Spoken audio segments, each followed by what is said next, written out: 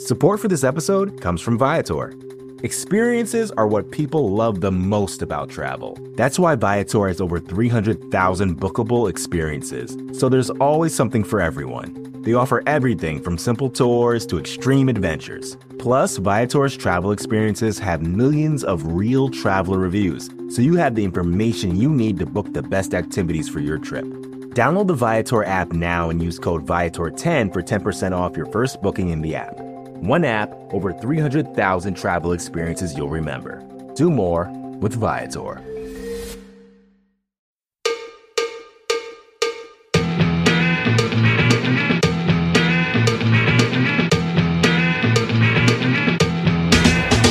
Start! You can call me Bruce. Bruce Nolan is standing by. Hey, Wacky Bruce! Coming to you from an undisclosed location, this is the Bruce Exclusive. And here's your host, Bruce Nolan.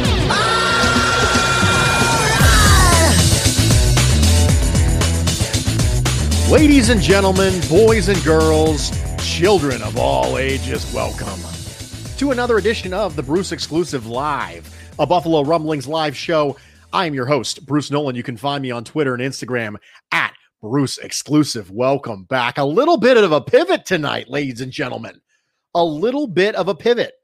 Mostly because this was supposed to happen on Locker Room, but we kept having some technical difficulties, and you all deserve a live show from Bruce. You deserve the opportunity to have a chat. And so after an exciting week that included the NFL draft, I feel like it's pretty important that we have a discussion this Thursday live. It's just not the same without you guys live. Now, sometimes I prefer that. I will openly admit it. Sometimes I prefer not having people yell at me in the comment section, but you guys wouldn't do that to me. You wouldn't do it. You love me, right? So what we're going to do is we're going to take an opportunity to get caught up on some of the almighty takes that I've gotten over the last week or so on both Twitter and Instagram, in addition to the stuff that's been emailed to me, because it's a pretty significant variety of grab bag. And we're going to go ahead and do that. And we're going to look to the comments and people can chime in on these takes. We're going to get takes on takes, and your best take on a listener's take, I'll throw it up on the screen. We'll chat about it. So we're going to go ahead and get started. Patch Softball, right off the bat, says to me, his almighty take is the Bruce Exclusive will be fire this summer, especially the ones you pre-record so that you can get some holiday / vacation / staycation / quality family time. So first off, that is part of the plan, to pre-record some episodes and take a vacation. At some point, I would like to do that. That would be something I would enjoy for sure. However, I always say I'm going to do it. I haven't really taken any time off since I started doing the pod a couple years ago. I was in the hospital one time, but aside from that, I haven't really taken significant amount of time off. So at some point, I'll probably try, but to be fair, I said that last year too. Justin says, Bruce, this is not as much of a hot take, but something that made me feel better about this year's draft that you may be able to share with the Mafia.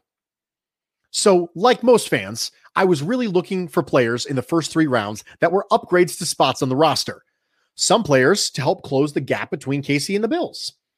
I would say I'm split 50-50 pass rush versus coverage, and I understand the importance of both. But Greg Tomsat made an interesting point that may be okay with going defensive end back-to-back. Bean is resetting the clock on the defensive end room for the Bills, similar to what teams do at quarterback.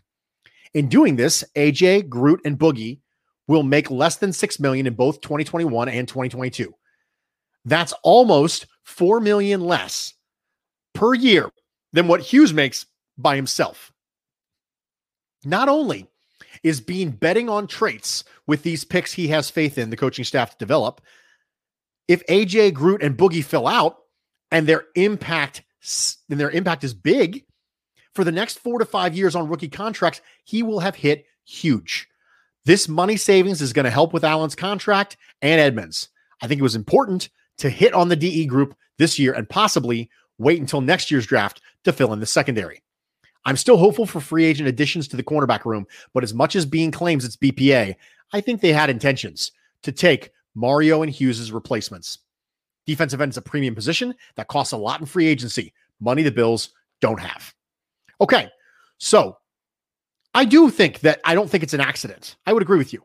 I don't think it's an accident that the Bills took defensive end back-to-back. I think if they didn't think that there was some sort of benefit to it, then I don't think best player available always comes into play. So everyone talks about best player available as being like this overarching theory, and it's not. If it was, if the best player is a quarterback, you're going to take the quarterback. But the Bills aren't going to do that in the first 2 rounds. They didn't take a quarterback until the 5th round. So we've established that they will take a quarterback if it's the BPA, but it was the 5th round with Jake Fromm last year. Now, we can have an entirely separate argument over whether or not it's actually the best player available, because I of course, am not a Jake Fromm guy. However, I think it's really important that we talk about the fact that BPA doesn't necessarily mean that unless they can have a fit for you. So the fact that they were willing to pull the trigger on the BPA for Boogie Basham in the second indicates they had a future plan for him, and it's exactly what you said, which is they're trying to get cheaper players who can be just as effective, if not more effective, down the line to accommodate for the fact that Josh Allen's going to be making a lot of money. In the comments, Ethan says, hey, Bruce. Richard Rush says, good evening, y'all. Chris Jenke, always. Hey, what's up, Bruce? Richard says, Bruce can't show his face. That would kill the mystery. It's true. I mean, got to give me something. Kenny Riggleman on Facebook says, Bruce, with some flex emojis. And Bills Rock 12, always a good time, says, let's do this. So we're going to move on to David's almighty take. And David's almighty take says, the only problem I have with the draft is the lack of a corner. I don't know if you agree. Yes, no, I do agree. I am willing to trust Bean that the cornerbacks they wanted didn't fall. He talks about still having time to address us. What are the odds that we can get an upgrade over Wallace through free agency or reasonable trade? Okay, so I do think that there's a couple free agent cornerbacks who are still on the market. Now, Casey Hayward was there, but he signed. I think the one that immediately jumps out to me is Steven Nelson, formerly of the Pittsburgh Steelers. I know that a lot of people want to talk about Richard Sherman, and I do agree that Richard Sherman is an upgrade to Levi Wallace. I would agree that. My problem with Richard Sherman is he doesn't accomplish the goal as to why I wanted a more significant athlete at corner. I wanted an athlete at corner specifically because the opportunity will exist to run more varied coverages if you have someone who can turn and run with a wide receiver too. And Richard Sherman actually further crystallizes your necessity to run cover 3 quarters, a lot more zone, because he's not a man coverage corner. So for me, Steven Nelson would be perfectly reasonable. I think it can be done. It's pretty tight on the cap, but I don't think he's going to be a double-digit a year corner. Also, David says, how would you feel about trading a 2021 pick for a cornerback now? Is it possible? Yes, it's possible, but if people were going to be on the trade block, they probably wanted to try to move them before the draft. Trades happening right after the draft is very, very, very uncommon. It's uncommon because they wanted to try and utilize those assets sooner rather than later. Patrick says, Bean's gotten a little too cocky and too clever by half. Maybe some of these dudes turn out to be steals, but our Super Bowl window is now. And it's hard to see how this draft helps us materially, 10-point word, Greg Tomseth's taking a drink out there somewhere, in 2021 or even 2022. So maybe our roster is well positioned for 2023. But isn't that exalting the means, good cap roster management, over the end, winning the Super Bowl? Obviously, there are issues at the margins, and it's not a binary choice. But I'm worried we didn't strike the right balance here between building the best time to win now and the prudent long-term building. Thanks as always and great contact. Patrick, thank you so much for bringing this up. This is a really important thing for Bills Mafia. And it's important because we've never really had to talk about it before.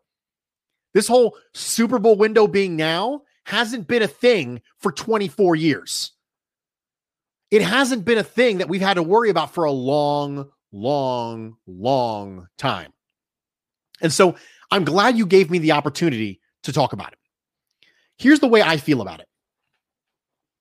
I mentioned to you guys who listen to my podcasts, I mentioned to you this particular season, later in the season, are the Bills a Super Bowl contender? And I said, okay, well, we got to define Super Bowl contender. That's necessary. And what I used to define Super Bowl contender is this. If your team wins the Super Bowl and the story that year isn't how unbelievably improbable it was and what a crazy historic run, and I can't believe they came out of nowhere to do it. If the narrative isn't that, then you're a Super Bowl contender. That's my definition of Super Bowl contender. The reason I say that is because the underdog narrative is low-hanging fruit. If the media has a chance to get that, they're going to get that. And if they don't get that, it means that they know it wouldn't be consumed properly by the populace.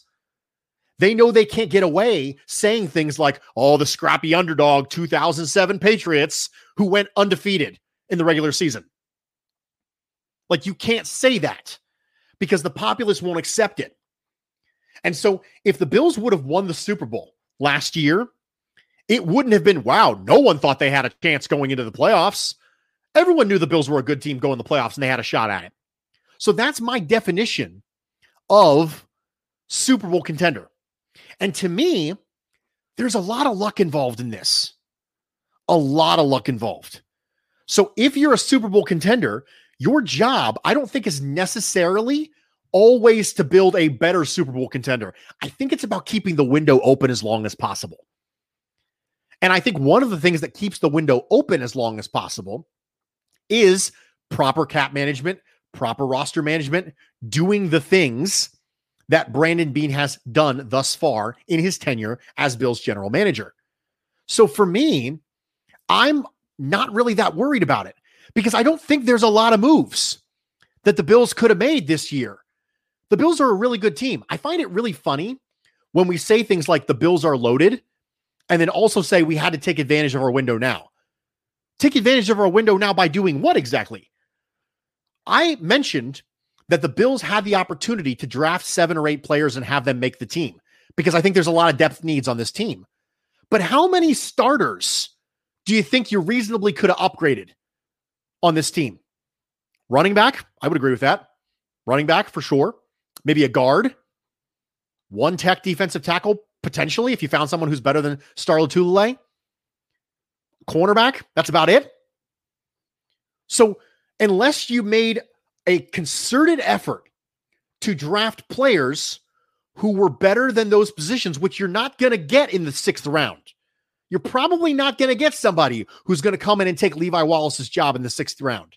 You're probably not going to get somebody who's going to come in and take Zach Moss and Devin Singletary's job in the 6th round.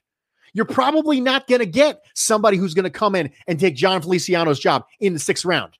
So you have what, 3 picks to pull that off? So I just don't think when you have this good of a team, your goal should necessarily be slanted significantly toward take the next step. This is what we saw the Titans and John Robinson do. We saw him go, we're close, and get cute. Took Isaiah Wilson, signed Jadeveon Clowney. He decided he was going to get cute. He said, we're almost there. Now all of a sudden the Titans are going backwards. They're going to have an uphill battle to make the playoffs this year because they got cute one off season and they ignored some red flags. Apparently they don't even care about red flags because look at their draft. They drafted a bunch of people. They don't care about red flags. So they thought they were really close and they took their eye off the long-term sustainability to keep the window open.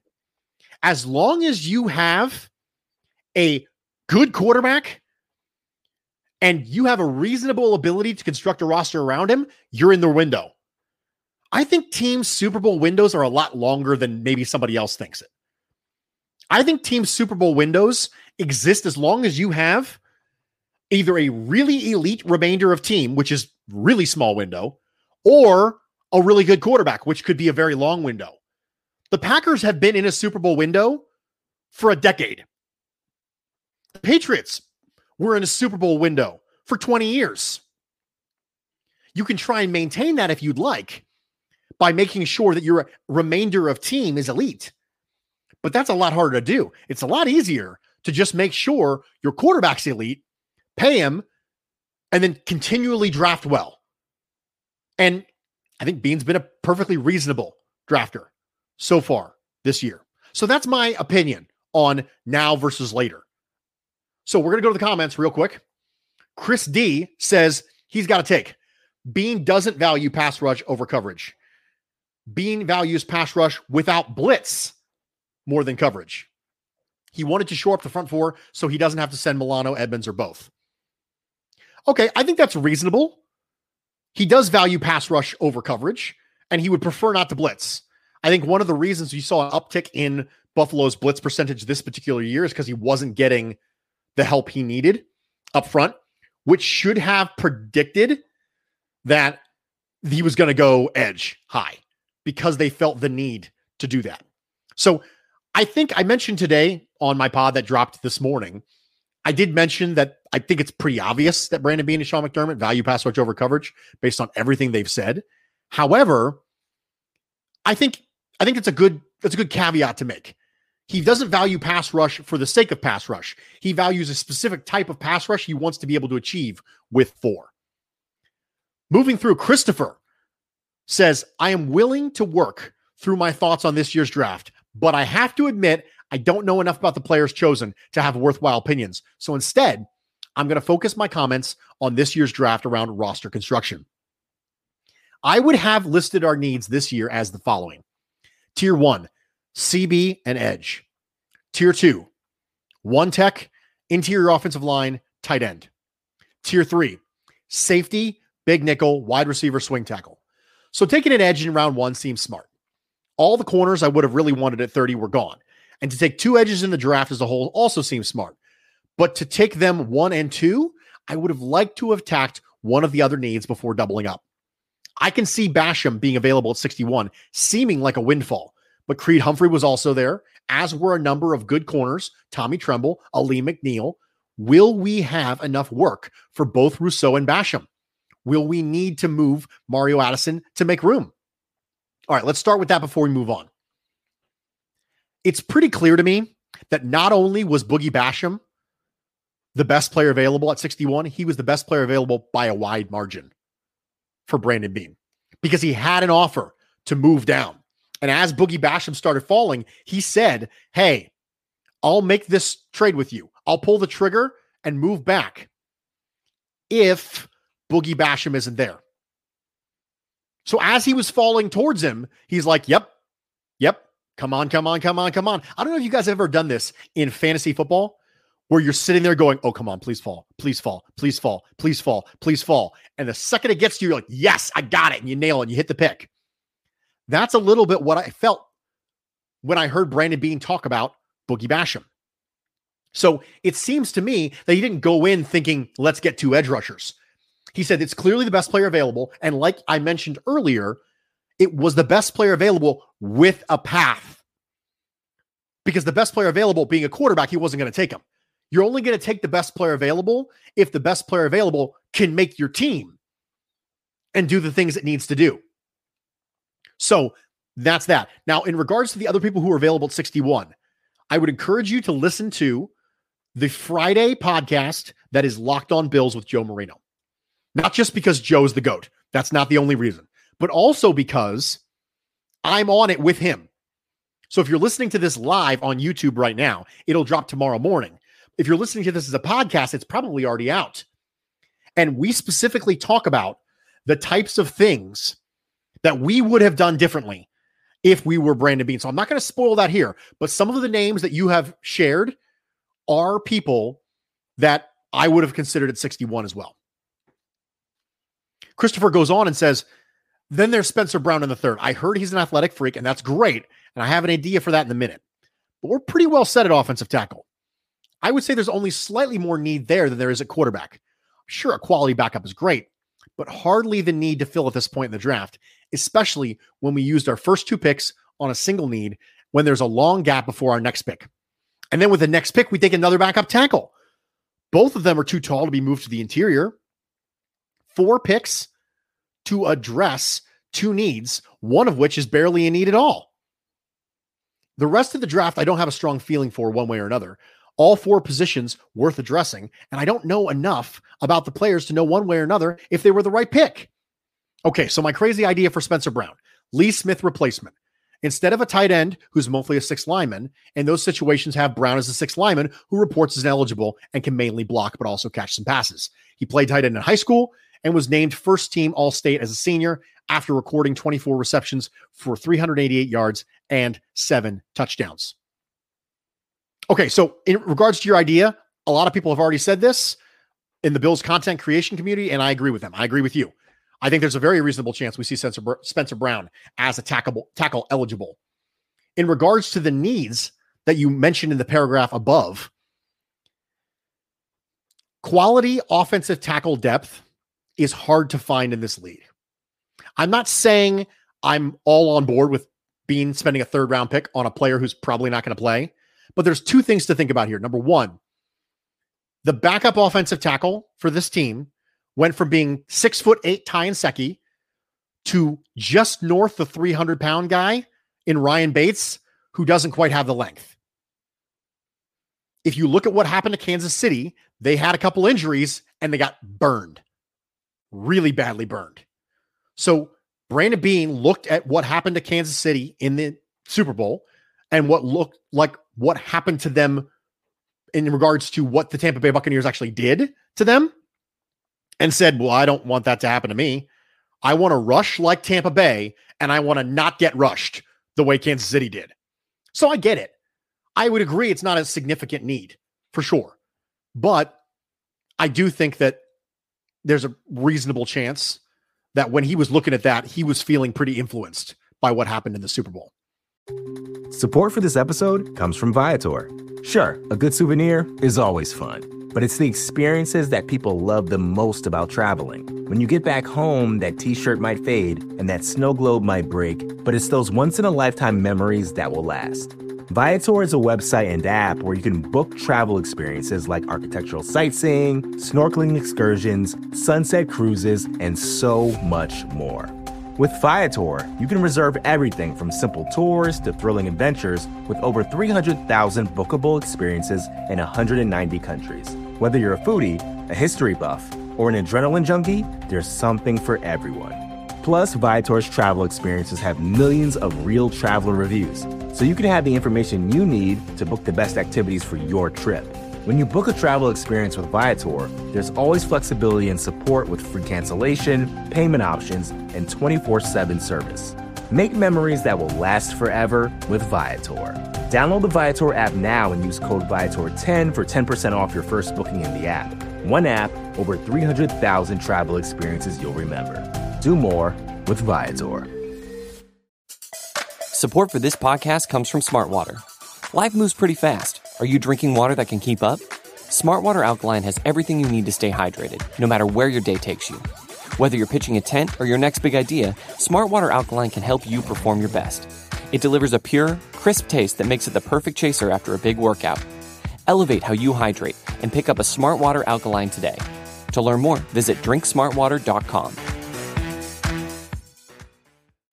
In the comments, John says that's literally not the definition of best player available. That's exactly what I'm saying, John. Best player available is a myth.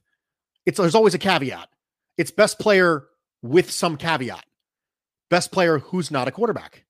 Best player available who can make the team. Best player available is not a thing. There's always a caveat. If the best player available is a punter and you had a punter on a long-term contract, you're not going to take a punter. If the best player available is a punter in the 3rd round, you're still probably not going to take the punter, because the positional value matters. So best player available in its purest form doesn't really exist. There's always a caveat there.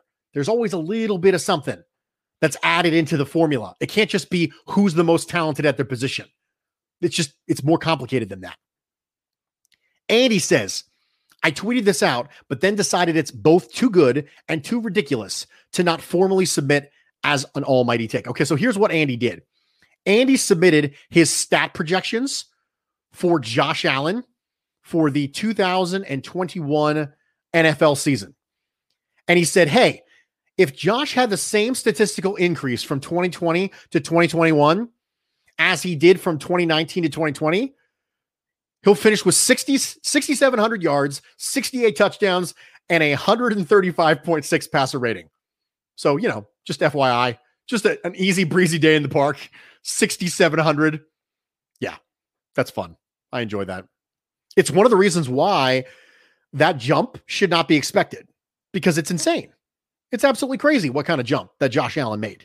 So Jameis says, hi, Bruce. I'm sorry Bean didn't listen to you regarding cornerbacks. As soon as Stokes went to Green Bay, right before Buffalo was up to pick, I thought of you. And again, when Tyson Campbell and Asante Samuel Jr. went early in the second. Anyways, given our first two picks were pass rushers, and we didn't get the athleticism at cornerback that we desperately need, I'm wondering if you could explain your rationale for why you think coverage is more important than pass rush, and if the potential upside of Rousseau and Basham can make up for a glaring hole at CB2. From what I've heard, Basham is probably more ready to jump it immediately than Rousseau, so maybe it's just upside of Basham that could offset the current and pressing need at CB2 for the 2021 season. Okay, so I can't go into all of it because it's fairly complicated, but if you go back to last summer, there was a podcast that was a joint project that I did with Joe Marino of Locked On Bills. And the Thursday episode of Locked On Bills at that time was pass rush versus coverage, and he was making an argument toward pass rush. And then the Friday episode of the Bruce Exclusive was me making an argument toward coverage. I will say this. As quarterbacks get more and more elusive and time to throw increases and increases and increases, you are forcing your coverage to hold for longer and longer and longer. The time to sack in the NFL is always way higher than the time to throw. The time to sack every year is in the 4s. So when you sack someone, the average amount of time it took to sack them was 4 seconds or more. The average time to throw is historically in the 2s. What that means is on an average play, if you sack them, it's because they held the ball. How do you get someone to hold the ball? Better coverage. Now, obviously, that's an overly simplistic way of looking at it because I can't go through the entire thing now because I don't have another 90 minutes to do it. But overall, that's a big part of why I believe coverage is more important than pass rush. And I always will. Chris says, Bruce, my almighty take is despite using coaching cliches like games are won in the trenches, Sean McDermott actually does value coverage over pass rush, but values pass rushers over defensive backs. McDermott's defensive philosophy appears to be that he wants to rush 4 and then use numbers advantage in the secondary to cover offensive skill players. With smart, disciplined players in the secondary, he thinks that his scheme will take care of the coverage part, but without exotic blitz packages being deployed, his line has to win with 4, so that's why he needs special athletes. The Bills blitzed more last year than normal. Part of that was due to needing to find something for AJ Klein to do he wasn't terrible at. But also, we didn't have a productive defensive line. Pass rush win rate was good. Pressure was okay, but sacks, hits, and deflected passes were lacking. In an ideal McDermott defense, the line would be doing the work on its own, and you certainly wouldn't have to have linebackers leading the team in sacks. And yes, I did think this up while talking myself into the Rousseau Basham pick, but I think I'm onto something. Thanks for the great insight, Chris. Okay, so I understand this take. The idea that he values coverage over pass rush, but pass rushers over defensive backs. I do. I understand that concept. For me, there's enough data over the course of the entirety of Sean McDermott and Brandon Beane's coaching tenures and strategies as a general manager, assistant general manager, and Brandon Beane's general manager tree that it really seems pretty obvious to me he values pass rush over coverage, because when you have a player who comes into the system and is going to make a significant difference, that player is usually a pass rusher. That's something he believes in. Now, it's a matter of prioritization for him. It's not a matter of understanding that coverage is important and pass rush is important. It's, okay, I'm building a defense from the ground up. What am I going to do? I'm building a defense who needs to go ahead and be better, where am I going to start? Where am I going to devote my assets to? And for him, it's pass rushers. But like you said, he values pass rushers over defensive backs. If you think that your scheme that you want to run in the back end is predicated on getting pressure with 4, then by definition, you're pass rush over coverage. So what you're describing, I would argue, is pass rush over coverage. Because the entire scheme is predicated, its foundational principle is we've got to get pressure with 4. If your principles are we have to get pressure with 4 or this doesn't work, then that is the crux. That is the onus. It is the foundation upon which the entire defensive scheme is built. And I would agree with you. But what you are describing, I would say, is pass rush over coverage.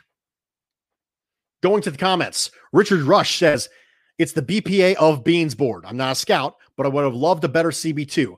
I hope this means no more soft zone with a 10-yard cushion. I'll level with you. I'm not entirely sure you're going to get a drastic change to defensive scheme this year because you didn't really get a drastic change in personnel. Dave, DM3, in the comments, says he's got to take. Bean told us the Bills need to affect the quarterback, and he said he's confident in Dane and Levi. So it's not surprising Edge was the first 2 picks. Tampa set the blueprint to beat Mahomes. Dave, I don't know if you listened to my pod today or not. I literally said exactly this thing. Like 100% this thing. So clearly I'm going to agree with you. Clearly I'm going to think this is a stroke of genius from Dave in the comments because I said the exact same thing. So I totally agree with you. We shouldn't be surprised by what Brandon Beane did as far as taking pass rushers. We shouldn't be shocked that he spent a day 3 pick on a corner who might not make this team. We shouldn't be shocked at any of this. At this point, we should be shocked when he doesn't. In fact, one of the points I made on the podcast this morning was I said that if Beane were to take a corner high while Tre'Davious White is still playing well, when that happens, it'll be because it was overwhelmingly the best player on the board. It would be a Boogie Basham scenario. If they have him rated at 33 and he's on the board at 61, yes, then they'll take the corner. Because if you remember correctly, Beane specifically said he wanted to take a swing tackle. We need a backup tackle. So he made a specific targeting decision with tackle, but he didn't make a specific targeting decision with CB2. Folks, I don't know what else to tell you. Pass rush over coverage doesn't value that overly. Look at all of Sean McDermott's CB2s from the time in Carolina to the time in Buffalo. It's always a really good corner and then a get-by guy. At this point, it's a pattern. I mentioned earlier in this podcast that if you continually date redheads, you've got to type, dude. Sorry, you got to type. Brandon Beane, Sean McDermott, totally got to type. Okay, moving along. BFJ181 on Instagram told me, Bruce, I need you to convince me that the 2019 and 2020 drafts were not complete busts. I know it's too early to tell, but with this questionable 2021 draft also in the books, I am nervous. Okay, so before we move on to the next thing, I'll talk about that. So first off, let's just define bust. Okay, I would define a bust as a draft class is you do not get 2 major long-term contributors. I would consider that draft class to be a bust. So given the fact that you, BFJ181 on Instagram, didn't define bust, unfortunately, I'm left to my own definition of bust. So I'm going to define that as a bust. In addition, based on the players that Brandon Beane took, I think you got to give these guys 3 years. I really do. You know, we haven't really done a good job of giving Dawson Knox any patience. I really hope we extend a better level of patience for Gregory Rousseau. I really hope we do. Because I think I'm going to be having these same conversations in 2 years on Gregory Rousseau. That's a possibility. But when you take Tremaine Edmonds, Josh Allen, Ed Oliver, Gregory Rousseau, when you take these types of players, Dawson Knox, when you take these types of players that are good athletes who have traits and significant gaps between where they are in their football career and where they could be going, you got to give them some time. We just said that Boogie Basham is an experienced, older prospect. I'm not saying give Boogie Basham 3 years. That's not what I'm saying. I'm saying Boogie Basham is not really the type of player historically that Brandon Beane takes high. So we probably should give the players he has taken high a little bit of time. No, I'm not saying that Ed Oliver hasn't been a little bit disappointing, for sure, but there are reasons for the disappointment. Playing out of position is a big part of it. I'm not saying Cody Ford hasn't been disappointing. He has been disappointing. He was also playing out of position and he was hurt. These are not excuses. What they are is things that extend your timeline of what's reasonably acceptable. It's not excuses. Excuses are something that makes it go away. Because think about the word, this happens all the time. So we're going to talk about this now, okay? An excuse is something that wipes the slate clean. Because think about excuses as a verb. Does it excuse that? If you're at work and you have an excused absence, what it means, it doesn't count against you because it was excused. That's what an excuse is. But that's not what I'm doing. I'm not saying excuses. What they are is their reasons. And I'm not here to pound the table and be a homer and say everything's going to be hunky-dory. You know me well enough by now to know that's probably not the case. However, when you know the types of players that Brandon Beane is taking, and you know why he's taking them for stealing, you have to give him a little bit of time. He continues, BFJ 181, continues and says, hey, what's your take on Tremaine Edmonds, given that we just picked up his fifth-year option? He has been below average in my opinion, and that of PFF.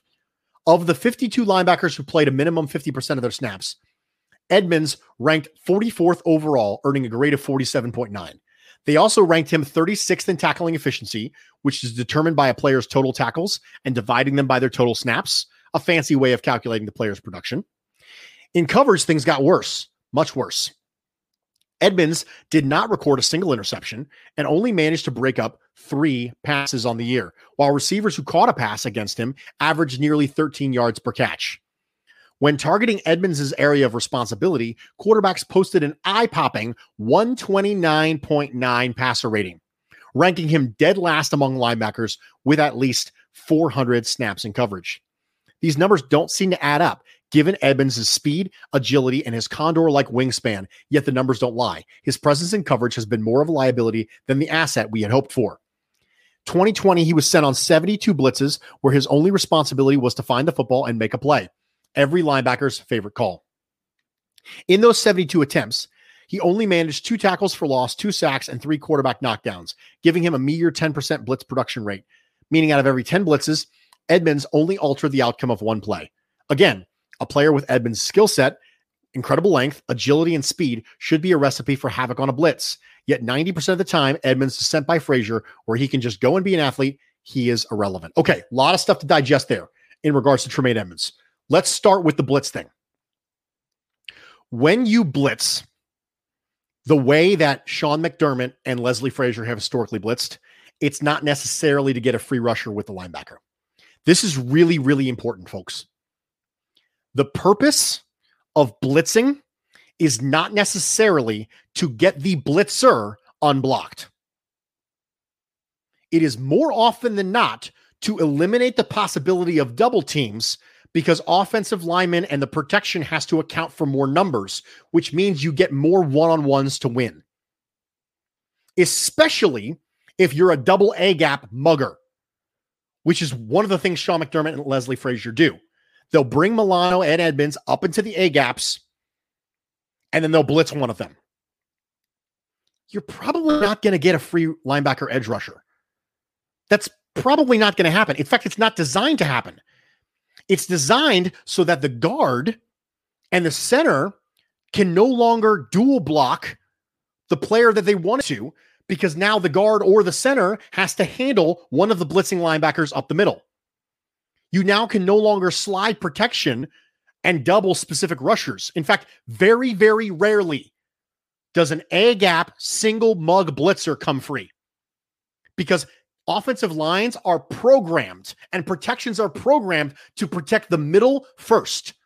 And if you have to have a free rusher, have them on the edge. but that wasn't something you saw from Tremaine Edmonds a lot in 2020. So that's the blitzing part. It's a big part of this and something we probably needed to talk about earlier, but I'm glad you gave me the opportunity. Where the blitz comes from will tell you what the intent of the blitz was. And it's not always to get the blitzer free. Sometimes it's to get somebody else free. And when you're not able to get pressure with 4, one of the reasons you bring an extra blitzer is so that your defensive linemen who are not winning against double teams can get better one-on-ones. Now, in regards to the other stuff, I do think that linebackers getting up on Edmonds was a problem because Edmonds was better at the end of 2019 than he was in 2020.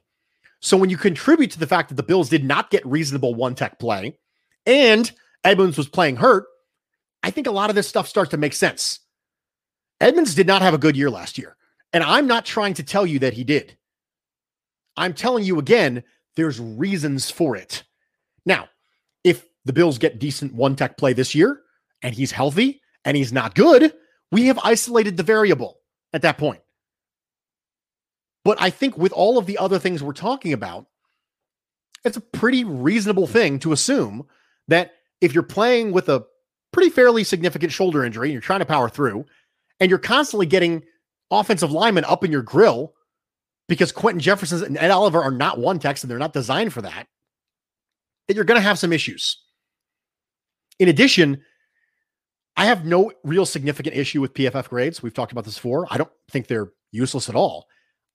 I think they're a measure of production, and nobody would say that Tremaine Edmonds' production in 2020 was good. They're not a measure of talent or skill level, and that's important. Willing39 has an almighty take and says, "Hey, Bruce, huge listener to the pod. Always have you playing while walking the dog." I appreciate that, Willing.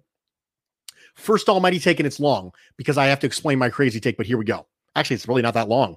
You should hear some of the other guys. The Bills not spending big at a defensive end will cost them the ability to make the AFC Championship game. The inability to sack the quarterback in 2020 is going to carry over to 2021. I say this because I think our D-line stinks. Every playable is blockable one-on-one. I hate that some of the Bills' defensive linemen have high pass rush win rates and high QB pressures because it clouds out the thought process and criticality. I think those are prehistoric stats. Win rate and QB pressures were valuable when the NFL standard for QBs were pocket passers, and once they were off their spot, they regressed. However, in today's NFL, players like Mahomes, Allen, Rodgers, Wilson, Jackson, Mayfield all thrive when a play breaks down. The only stat that matters for D linemen is sacks, and the Bills need more. Okay, so let's start with this. Every quarterback in the league is worse when pressured. Every quarterback is worse than when pressured. It is almost impossible to find any sample size of a quarterback who over a statistically significant sample size, I can talk today, statistically significant sample size, is better when pressured. Even the players who can do well off script, even Mahomes, even Allen, look at the stats when pressured versus without pressure. It's always worse. So pressures do matter. They absolutely matter.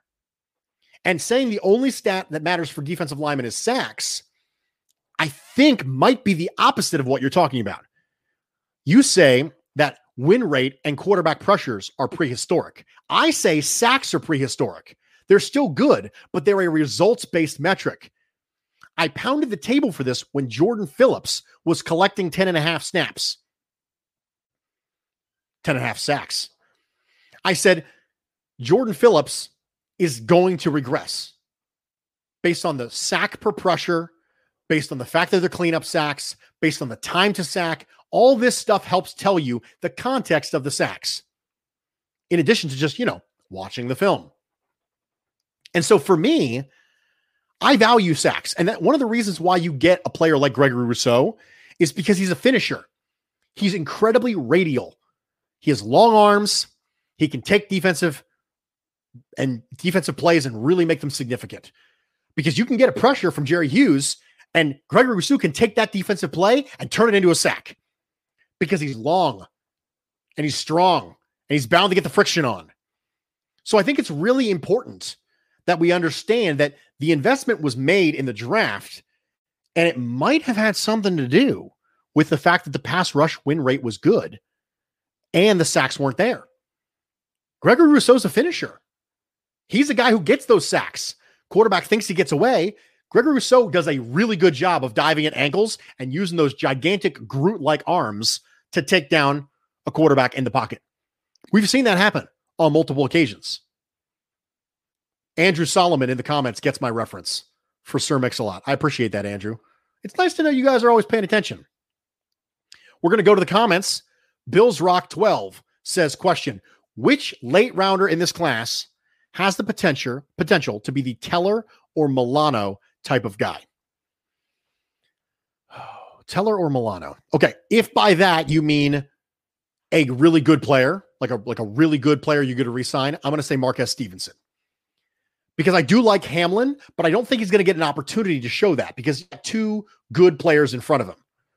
However, with Stevenson, you have that elite speed. And anytime you have a player with that type of trait, that gives you pretty significant of a ceiling. Speed will always give you ceiling. Always. Because it's simply something that other people can't do. You can't teach running faster. You can't do it. Devin Singletary has been working out this offseason to try and get faster and more explosive, and we might see a little bit of improvement, but he's not going to become a 4.4 guy, ladies and gentlemen. That's not going to happen. I'm not going to become a lot taller. That's not going to happen either. I can wear the right shoes, and I can do a lot of stretches to make sure my posture is good, but I'm not going to get a lot taller. It's probably just not going to happen. So for me, I'm going to say Marquez Stevenson, even though I think Hamlin has a chance to contribute. But if you said, okay, one of these guys is going to be like a really good player, I would go with the person who has the thing you can't teach, which is the speed. So for me, that's what I'm going with. Ladies and gentlemen, we did it. We did it. 46 minutes. I know it was kind of weird because I really wasn't expecting to do this. So we actually had a really good turnout for somebody who wasn't scheduled to be on the calendar on YouTube tonight. So thank you for being here. Ladies and gentlemen, in the comments, I appreciate everything you contributed to this particular episode of the Bruce Exclusive. Before you go, make sure you like this video. Make sure you subscribe to the Buffalo Rumbling YouTube channel. I will be doing more of these things. And if Locker Room doesn't work, I might be doing it again. You never know. But you always got to make sure you keep an eye because Bruce could pop up anywhere. You never know. I'm like a groundhog. I pop up, you smack me in the head, I go away, you whack-a-mole again. And that's the way the cookie crumbles. I'm Bruce Nolan, Buffalo Rumblings.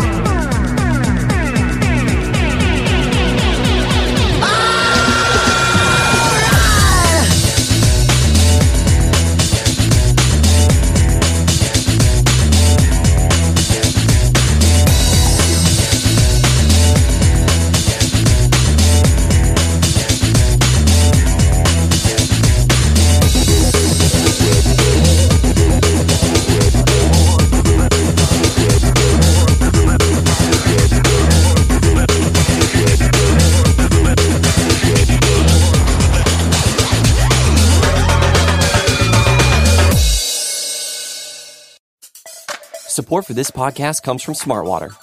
Want to get a little more from every sip? Smartwater Alkaline doesn't just taste crisp and pure. It's loaded with everything you need to perform at your best, whether you're running marathons or boardroom meetings. Elevate how you hydrate and pick up a Smartwater Alkaline today. To learn more, visit drinksmartwater.com. Right now, businesses are facing tough choices. Do you cut costs or drive growth? Solve for today or build for tomorrow? Do you satisfy your shareholders or satisfy your customers? The answer is yes. You don't have to choose. With the intelligent platform for digital business from ServiceNow, you can say yes to unifying your existing systems and yes to accelerating growth. Visit ServiceNow.com to see how we can help you put yes to work. The world works with ServiceNow.